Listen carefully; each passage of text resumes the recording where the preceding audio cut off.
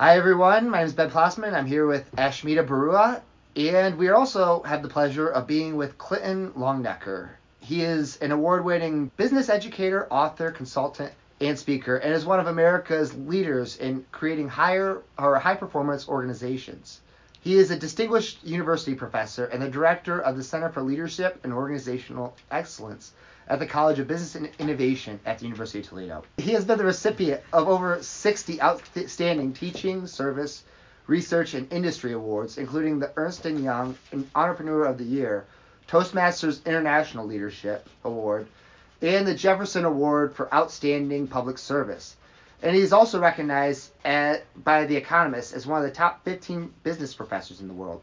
Thank you so much for having us on, Clinton. It's great to Dr. be here. Longenecker, It's great to be here, Ben and Ash, and thanks for having me, and I'm looking forward to our dynamic and fun conversation. We have a few questions for you. We did a little bit of research into a book that you written called The 2-Minute Drill. Yeah. I can see that book there. Yes. It's a pretty sitting on the popular shelf. book. Yeah. It's about organizational leadership. It incorporates like football, the 2-minute drill in football. As a metaphor. As a metaphor, yes. I was wondering, applying this to entrepreneurship. Mm-hmm. You know, Toledo, the city of Toledo, we have a lot of entrepreneurial programs. There's different incubators at University of Toledo. ProMedica has their incubator.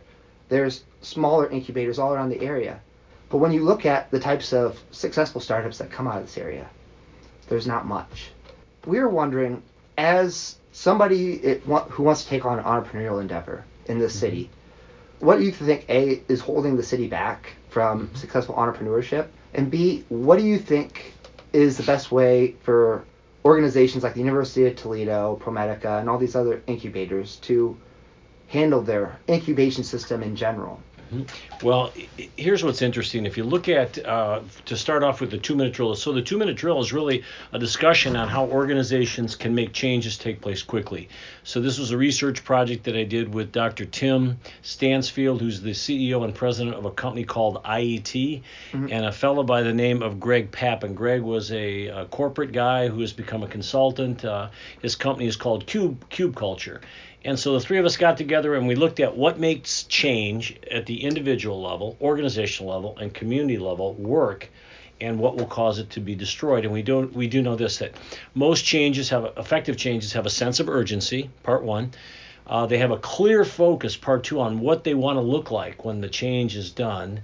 The next part of the discussion is they have the right leaders in place and they have the right players on the field, and they basically have a game plan that everybody knows and everybody understands, just like in a football game. And we just use the 2-minute drill as a metaphor. That's a very good metaphor, though. I completely agree. Because we're Americans like football, and sometimes to our own demise, if you would. And being a former college football player myself, there's a lot of great lessons. And where did you play? I happened to be at the University of Toledo. Really? So what position? A homegrown product. Back in the day, a slot, and I was an exceptionally average football player. But the University of Toledo, through my football experience, paid for my education. So I'm eternally grateful, and that had a lot to do with coming back after I finished my PhD at Penn State University to come back to Toledo 33 years ago this fall. So it's been an awesome run. I'm very appreciative. So all that to say, if you look at communities, what causes communities to die? And that's not hard to explain. You can look at when corporations and big companies take hits and they economically struggle, there's a ripple effect. When a community is struggling because they don't have proper employment levels, people don't have money. People don't spend money, so it's a downward spiral, if you would. Now, I'd be willing to bet in your travels and the travels of many of your listeners, we've seen communities that have sprung up and things have gone very, very well, and it's never as a random thing. There's always some forces that are in play that would drive that process forward. If you look at Toledo as a community back in the 70s, and I was born and raised here, Toledo is an exceptionally wealthy community because of automotive-related activity, and we had 7 Fortune 500 companies here at one time. We had one of the top 30 highest median family incomes in America. For lots of reasons, lots of big companies, lots of success, if you would. The unions help push push the wage structure and the benefit structure up. And at the same time, they helped give us a powerful and strong workforce that had skills. We were very skilled in manufacturing. The trick came when the competition heated up in the late 70s going into the 80s, that we could not react effectively, and all three of the major automobile manufacturers really struggled to react in kind. And so not an easy thing to kind of watch, if you would. So actually, back in the day, we had four because we have Chrysler, Ford, GM, and then various people that have come in and out of that market. The AMC was producing cars for a little while. It's kind of an odd mix, if you would. But all that to say, at the end of the day, the community has vestiges today that are holdovers from our great success and wealth of the past. The Art Museum would be an example. Started in 1901 by Edmund Drummond Livy, the great industrialist, who was also responsible for the spearheading and starting of Owens Corning and Owens, Illinois. It used to be the Illinois Bottling Company. Libby Owens Ford. Those were all spin-offs from one guy who was one of the greatest industrialists in the history of America. He's never gotten the attention that he probably deserved. All right, so we have the Art Museum. We have an outstanding zoo. We have an amazing Metro Park system. So those are three things that are basically the city planners of long ago, when they had lots of money, they were thinking ahead, and they made some moves with the influence of business, if you would. So when the hard times hit, we became unattractive. Our workforce was expensive. Our workforce had union rules that tied the hands of a lot of people trying to make changes quickly. So our workforce made us less than attractive back in the day. Now that workforce has changed significantly today. Our unionized workforce is among some of the best and most cooperative in the country, which is a very good thing. But at the end of the day, the community took a nosedive, and it slid pretty far. And I can say that we've had some very difficult times having been here for all this time. Now, today, what do we see? Things are coming back. And the question is, why are they coming back? And the answer is, we're seeing activity on the entrepreneurial side, but we're also seeing activity in joint ventures between the county government, the city government, and business people. So what's changed downtown? I mean, a lot's changed. A lot of it has to do with ProMedica relocating. You look at a lot of new businesses have started up. Absolutely. And what triggered that? When the Mud Hens put the stadium downtown, that was the starting point, and that was 15, 16 years ago. Can these consolidations and working together be bad? For example, like, let's say an organization like ProMedica, for example, they are based, what they did over time is they got a lot of debt, and they used it to buy out their competition. Certain instances, prices have increased by 300% to 400% in certain cases. And they've been able to do a lot of charity work downtown, and that's great. But they're also a nonprofit. They don't pay taxes, so in order to justify their nonprofit status, they have to do those things. Is that a good thing? And shouldn't people in Toledo at least know and recognize that the reason why they're building and making all this development is because they're charging higher healthcare rates than they otherwise should? And they're not the only ones that do this. This happens around the country. And I'm just wondering what your perspective is on that. I look at ProMedica, and I've known the organization for a very long time, and Randy Ostra, the CEO, is a good friend. And I will tell you, I believe that their motives are very strong to bring Toledo back. And that's a big part of the discussion. If you look at Joe Napoli, what has happened at the Mud Hens are a baseball team, but they've also come an economic development machine. So we also, and then with the Mud Hens, we have the Walleyes, and the Walleyes have created that venue down there. By the way, it's kind of fun to see my former student Neil Newcomb at the helm of the Walleyes doing a great job. I can look around some of these. I've been around so long, you guys, that I see these people out in the community, and I go, you know what? Hey, that's a former student of mine. And it's a function of being old at this point. So all that to say, there's probably some healthcare related issues that are down deep that might be more structural and philosophical questions, probably much higher than my pay grade. But I do know this: without the leadership of some quasi-governmental agencies, the Mud Hens, county-owned operation. Without the Mud Hens, the Walleyes, the Toledo Museum of Art, Brian Kennedy, an awesome leader, an entrepreneur. For somebody who is managing and leading an institution, he has taken this whole notion of the visual arts and visual learning to a new level.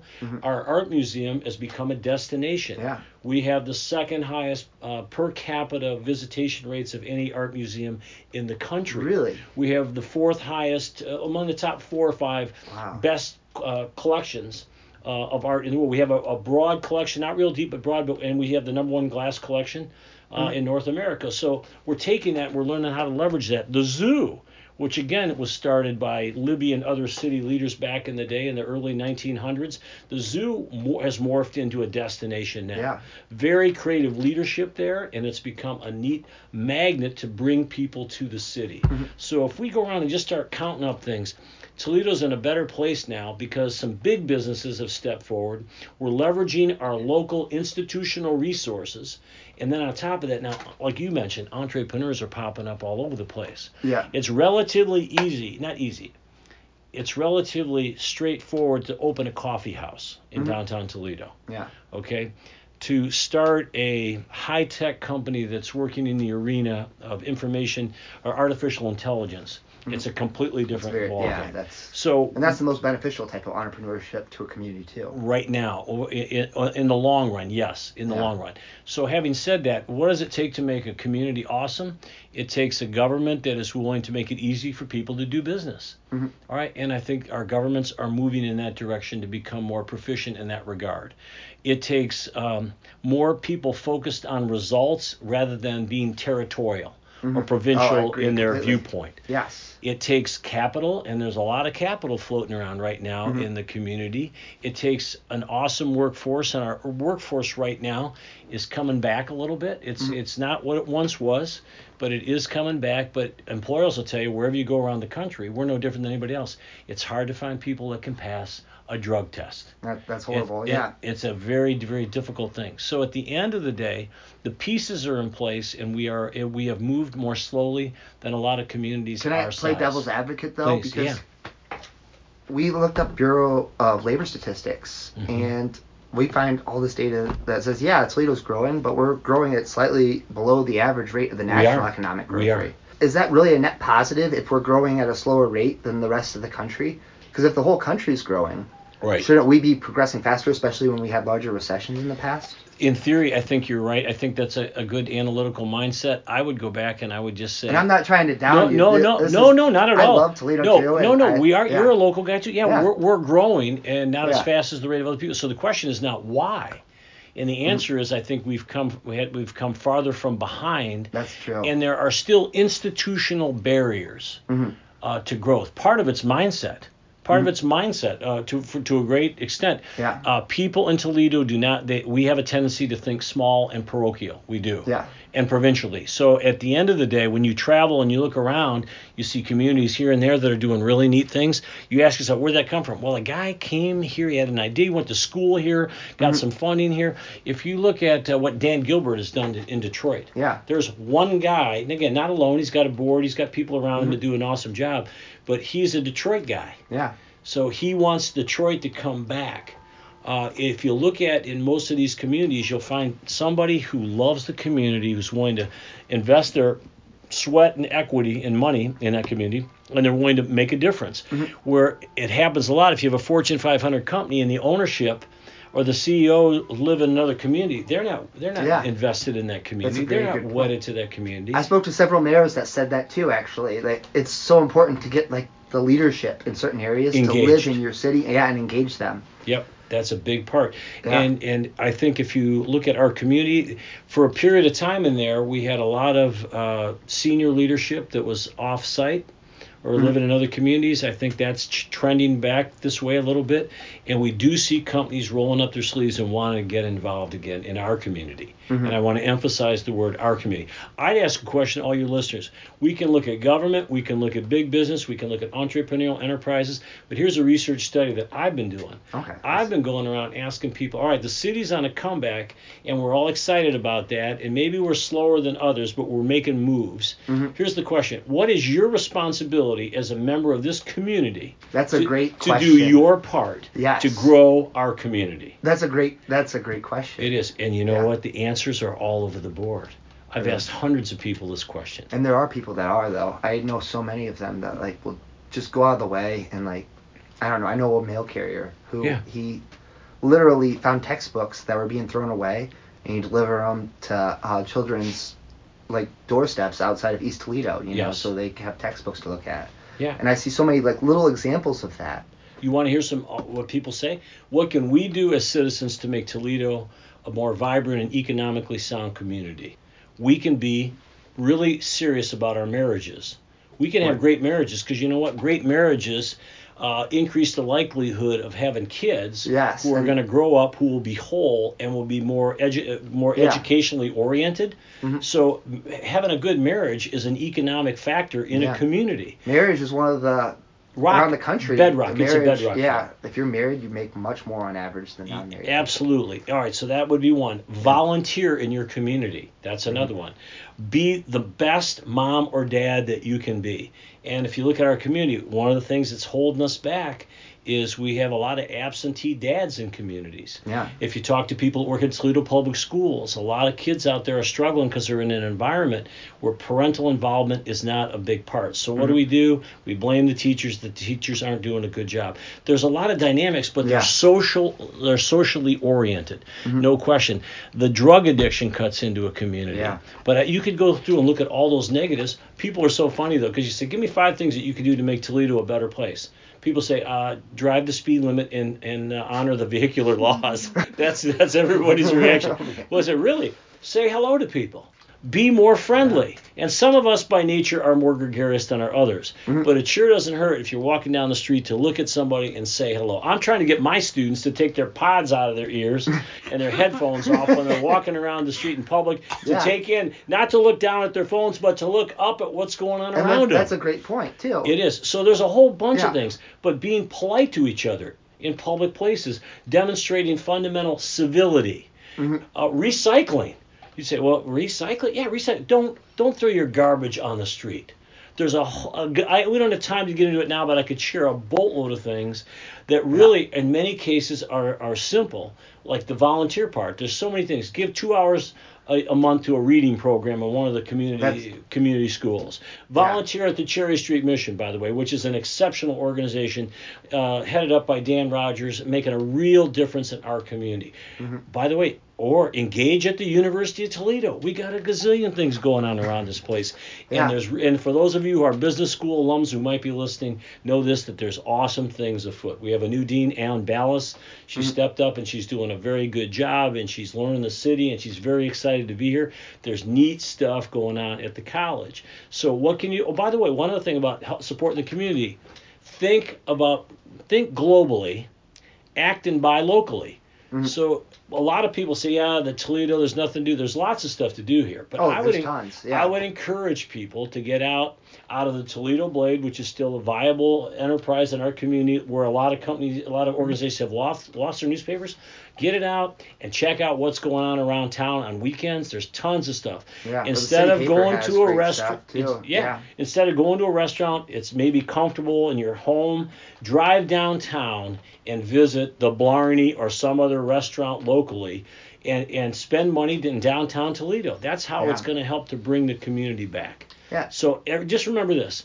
Each one of us plays a role in helping our community succeed and do well. That's a great point. And right down to doing our jobs, be the best that we can be at our jobs. Yeah, that's such a great point. Man, you got me almost speechless here for a second. Yeah. Another thing, you point out to the institutions that kind of really helped develop Toledo. A lot of these institutions, though, were, especially from the business aspect, were startups at one point. They eventually became Fortune 500 Libby Glass, 1880s. Yeah. Yeah, the Edison glass plant went on strike, and so as a result, the Libby glass factory took over all that glass production, and they became very successful in Findlay and Toledo and grew as a result of that. Yeah. And there's a lot of places like that, and it seems that like Detroit and Toledo, their successes were built on entrepreneurship in fields that had the greatest increases in terms of economic productivity that were happening at that time. Right. And I was wondering, do you think that's essential to economic growth? It appears to be. And what sectors do you believe are emerging right now that Toledo would be wise to have entrepreneurs try to get into and start up? What are some emerging sectors that you see? That's a great question. My view is not as good as so many other people, because a lot of the stuff that I do is in manufacturing. So we know where manufacturing's at. It's making a comeback right now. A good part is a lot of businesses being pulled back from overseas and is returning to the U.S. because it's easier to do business here. You don't have a lot of supply chain issues. Transportation is once what it was, a few years ago. So that's a piece. So I'm a manufacturing guy. But when you look at healthcare nationally is always going to be a big trend. Yeah. And there are things that we could be doing locally. And should be doing locally. I'm not in a position to speak, but there's some things that are going on healthcare-wise that could... With innovation and some things that could make a difference in our community from a healthcare perspective. Transportation. We are a transportation hub. We have still, and Paul Toth at the Port Authority is doing a good job. They have positive things going on. Have we figured out how to completely leverage this, though? Answer, probably not as well as we could or as we should. We have lots of service organizations. And also, HCR Manicare, now acquired by ProMedica. They're providing services for people. And there's a possible synergy between those two organizations. You can go through, it's hard to make blanket statements what we do on this. Anything dealing with an aging population, there's an opportunity. Anything dealing anything dealing with technology, there's an opportunity. Anything that is dealing with things that people use day in and day out and are necessary for life to survive, those are things that we absolutely positively have to have. Like robotics and automation? I see one of the things I was watching documentaries on Detroit. And Detroit, while Detroit's fall has been much more dramatic than Toledo's, their success, Toledo and Detroit's success have been very similar. Yeah. And one of the things they said about Detroit during its heyday, you'd go to any street corner, you could find a new engineer. And it appears, I really think that engineers, the quantity of engineers that one has in their community really creates entrepreneurial development. It does. And just attracts tons of economic growth. Because if you're a business and you want to pay high-end or have some high-end jobs and relocate, you're going to go to a place with lots of talent in engineering. There's no question. And what's interesting too, I have a lot of engineers in my MBA classes. I love them. You know why? Because engineers look at the world differently than marketing people and accounting people and finance folks. They do. They do root cause analysis. Engineers make their bread and butter. They're trained and their thought patterns focus around how do you solve a problem. Tim Stansfield on the 2-Minute Drill book, Greg Papp, both of them are industrial engineers. Really? So I hang out with them whenever I can, hoping some of that rubs off on me. I do that with certain people too. Yeah, for sure. And so at the end of the day, you're absolutely right. Engineering. And we know that our engineering program at the University of Toledo is first cabin. It's a great place, and our co-op program gives us a competitive advantage. And if you look at the things, Mike Toole, the new dean up there, has been here for a couple of years, is doing great work up there. And when you look at the graduation rate, the placement rate, it's incredible. It's absolutely off the charts. Our business school graduates right now, we have a 95%. When they graduate, they roll right into employment. Yeah.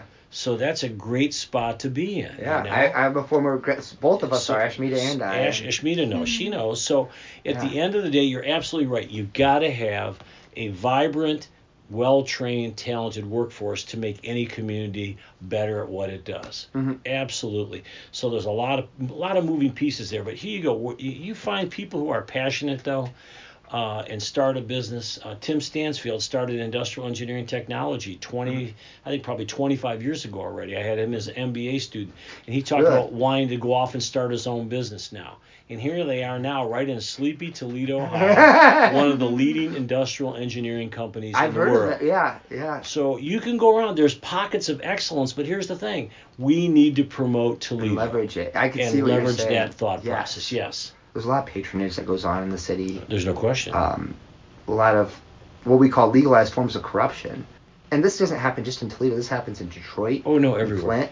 Right. We see this all over. And I'm sure this happens in growing cities too. But when we talk to, for example, we talk to chambers of commerce from around the country. And they have a lot of innovative policies in terms of keeping and attracting and retaining talent to their area.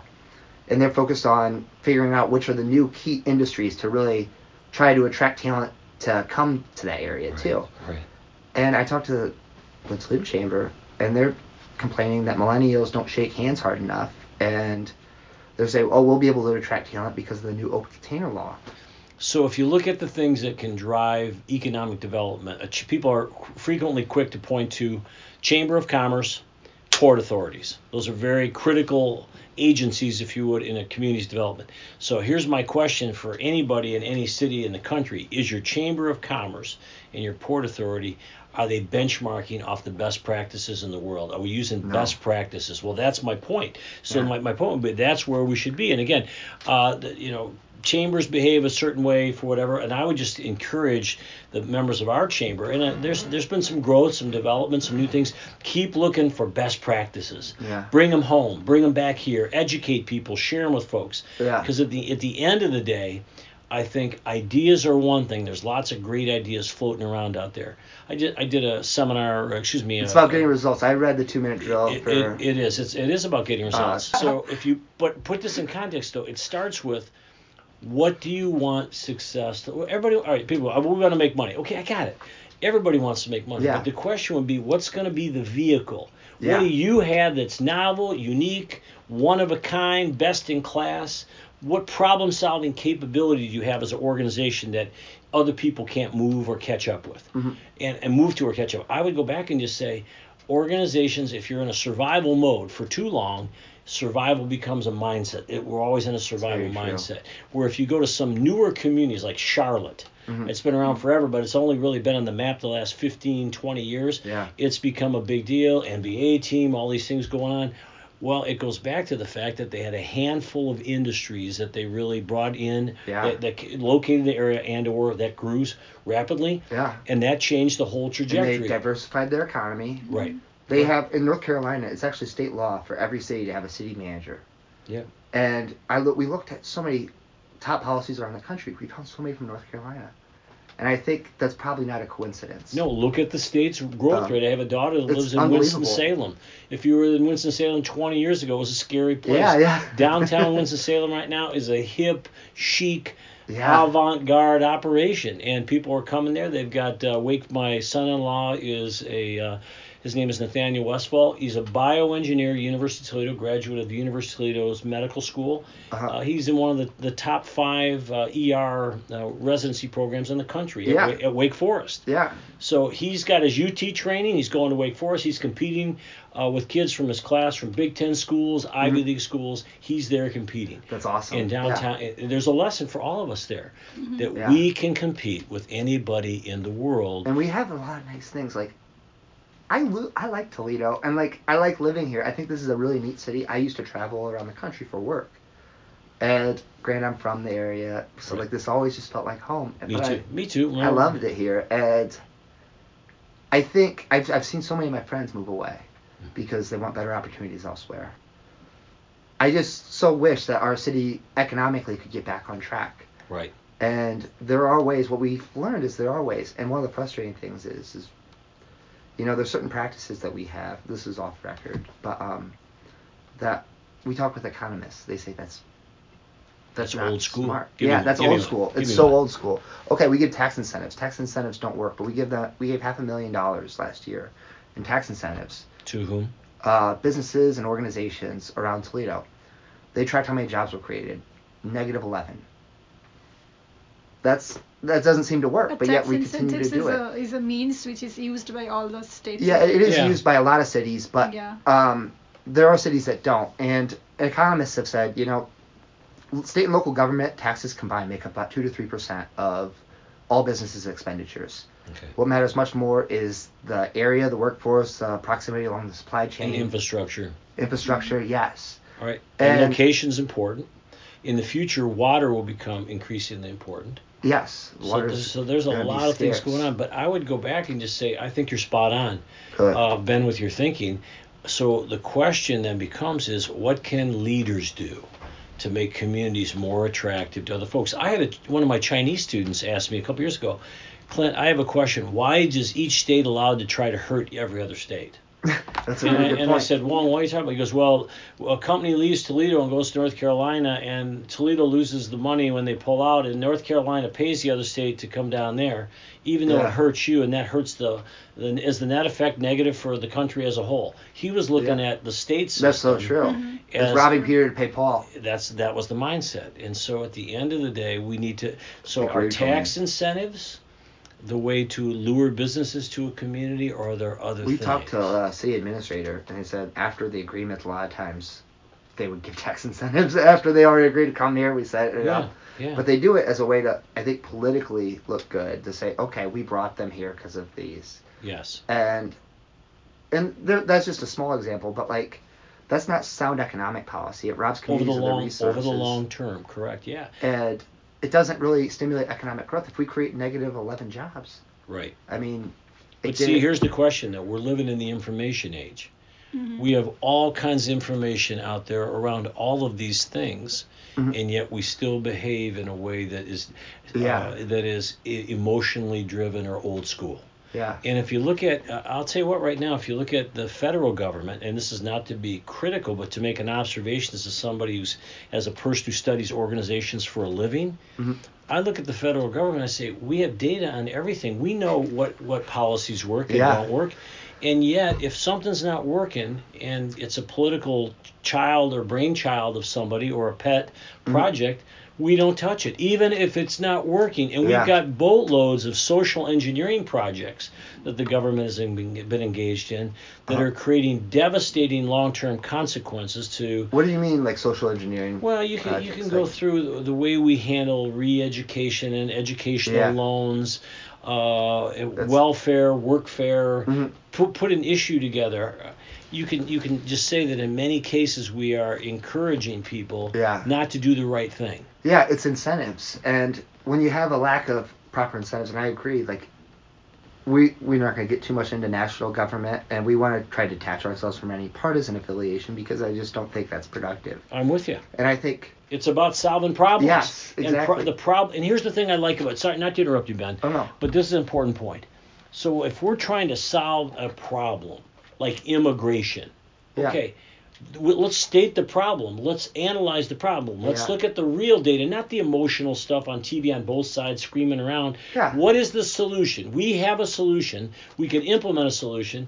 But in many cases, politicians, if it's not the solution they want, despite what the data says, they're going to fight. They're going to, raise a ruckus, if you would. So it's almost as if unenlightened self-interest rules rather than enlightened national interest. Yes, I agree completely. So, and again, there's nothing that we can do sitting in my office at the University of Toledo to change this. Well, it's like, how do you get, like, for example, let's say somebody would want to get to the top. You couldn't even get to the top in politics to make these changes. Right. Because the incentives are so perverse in many cases for you to do the wrong thing. That's the way you make your way to the top in politics. Well, and right now, I'm nervous for your generation. Yeah. The federal deficit now is over $20 trillion. Yeah. How that will be paid for will be on the backs. I forget, Thomas Paine, one of the founding fathers, made a comment, something like,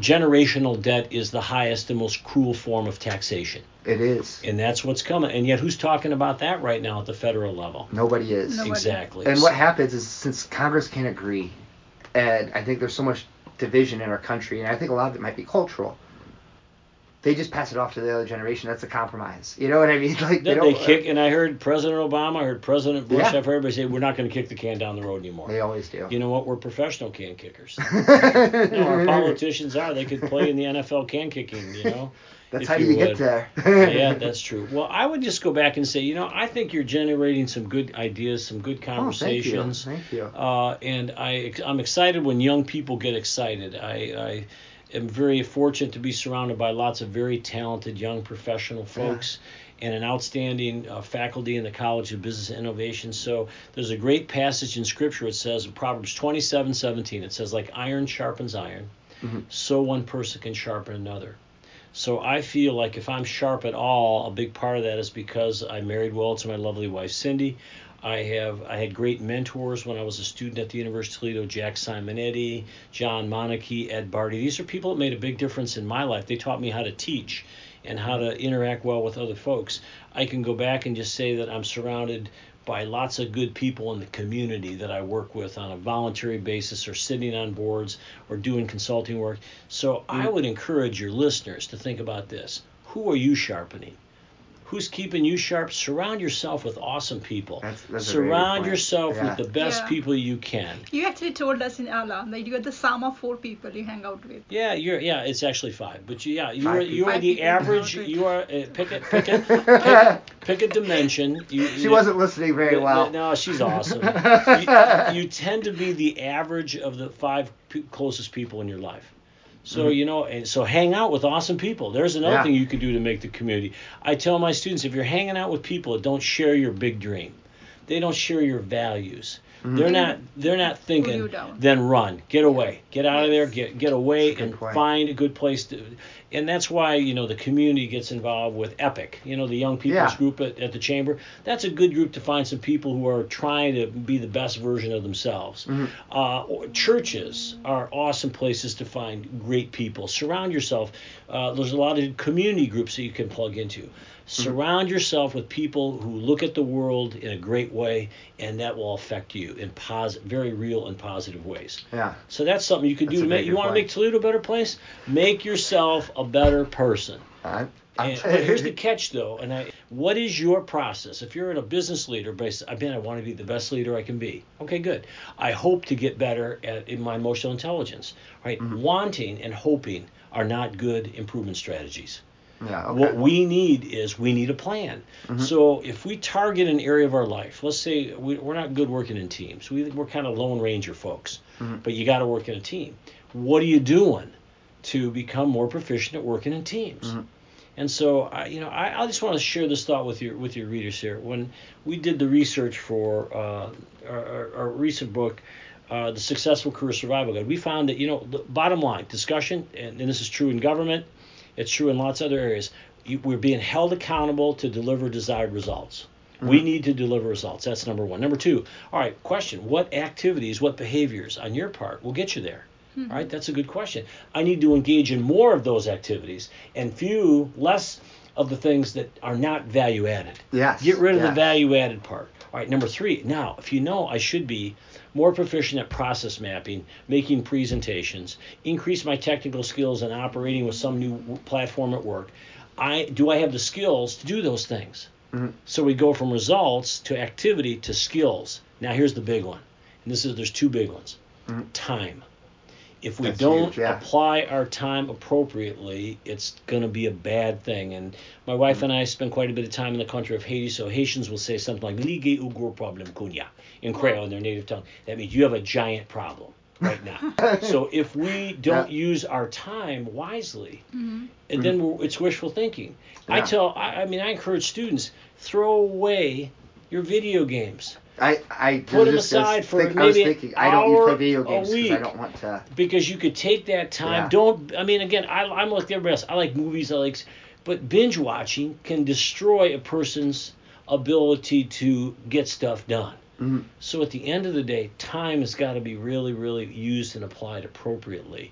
And then last and certainly not least, and there's more to it, but this is the big one, hang out with awesome people. Surround yourself with great people and develop your impressive ability to work well with other people and encourage and inspire. We found in our Getting Results book, and as well as the Successful Career Survival Guide, our attitude affects our altitude. If you have a bad attitude, if you are a whiner, a complainer, a malcontent, a cynic, a sarcastic soul, a weaver of woe, if you are somebody who finds a weaver of woe, somebody who finds the negative in any good, bright thing, do not allow yourself to become Winnie the Pooh's friend, Eeyore. Because remember Eeyore, he was always negative. When he comes down the street, the sun's shining, he's got flowers in his hand, and he looks at Eeyore and goes, "Look at Eeyore, what a beautiful day." And Eeyore says, "Probably gonna rain tomorrow, Winnie." So negative, right? So negative. Always negative. Yeah. And if in our community we suffer from Eeyoreism. That's a very good point. And that makes an impact too. Like, you're not going to strive and be as ambitious in what you take on. Right. If you have that Eeyore complex, right? And if you hang out with people who are Eeyores or energy vampires that just suck life out of you. Yeah. So hang out with awesome people. Yeah. And at the end of the day, communities require leadership. Our mayor, Kapsakavich, is a young guy. He's got good energy. He's got good ideas. He's working in a very a fixed structure that's kind of a hard place to operate, but he's doing his best to make a difference. And at the end of the day, if you get enough people doing their very best to make a difference, the cumulative effect on that can be very positive on any community.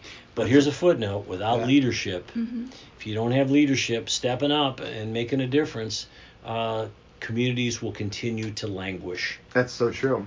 I just wanted to ask you one question. Please. So economic improvement initiative will remain incomplete without improving on your education. So while it helped, they conducted a study on 150 150 US cities. Yeah. And Toledo ranked lowest in terms of 150. education. We were 150, and they measured high school and grade schools. Is that the It was ranking? just public education. Public education It's not the system. private schools. It was just the public education. System. Yes. So I just wanted to know what the leadership is doing in terms of improving the public education here, because there are a lot of people who cannot afford financially, just putting their children in private schools. Correct. So they have to send their children to public schools, and they have to stay in the area where these public schools are located. Yes. Even they cannot move into Sylvania or Perrysburg, even if they want, because they cannot afford to stay there. Right. So they have to continue staying in Toledo and send their children to public schools. So what the leadership is doing in terms of improving education here? I can't speak directly to a lot of specifics, but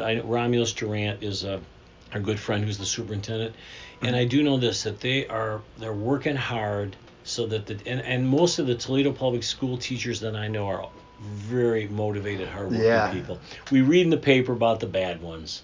You hear about the bad ones, but at the end of the day, family units have got to support the educational process. I mean, and again, I'm an old guy now, but when we were kids, you didn't do your homework. You got whipped. I mean, it wasn't even complicated. You probably shouldn't say that on the air. Sorry, Mom. Sorry, Dad. You didn't do your homework. There were consequences.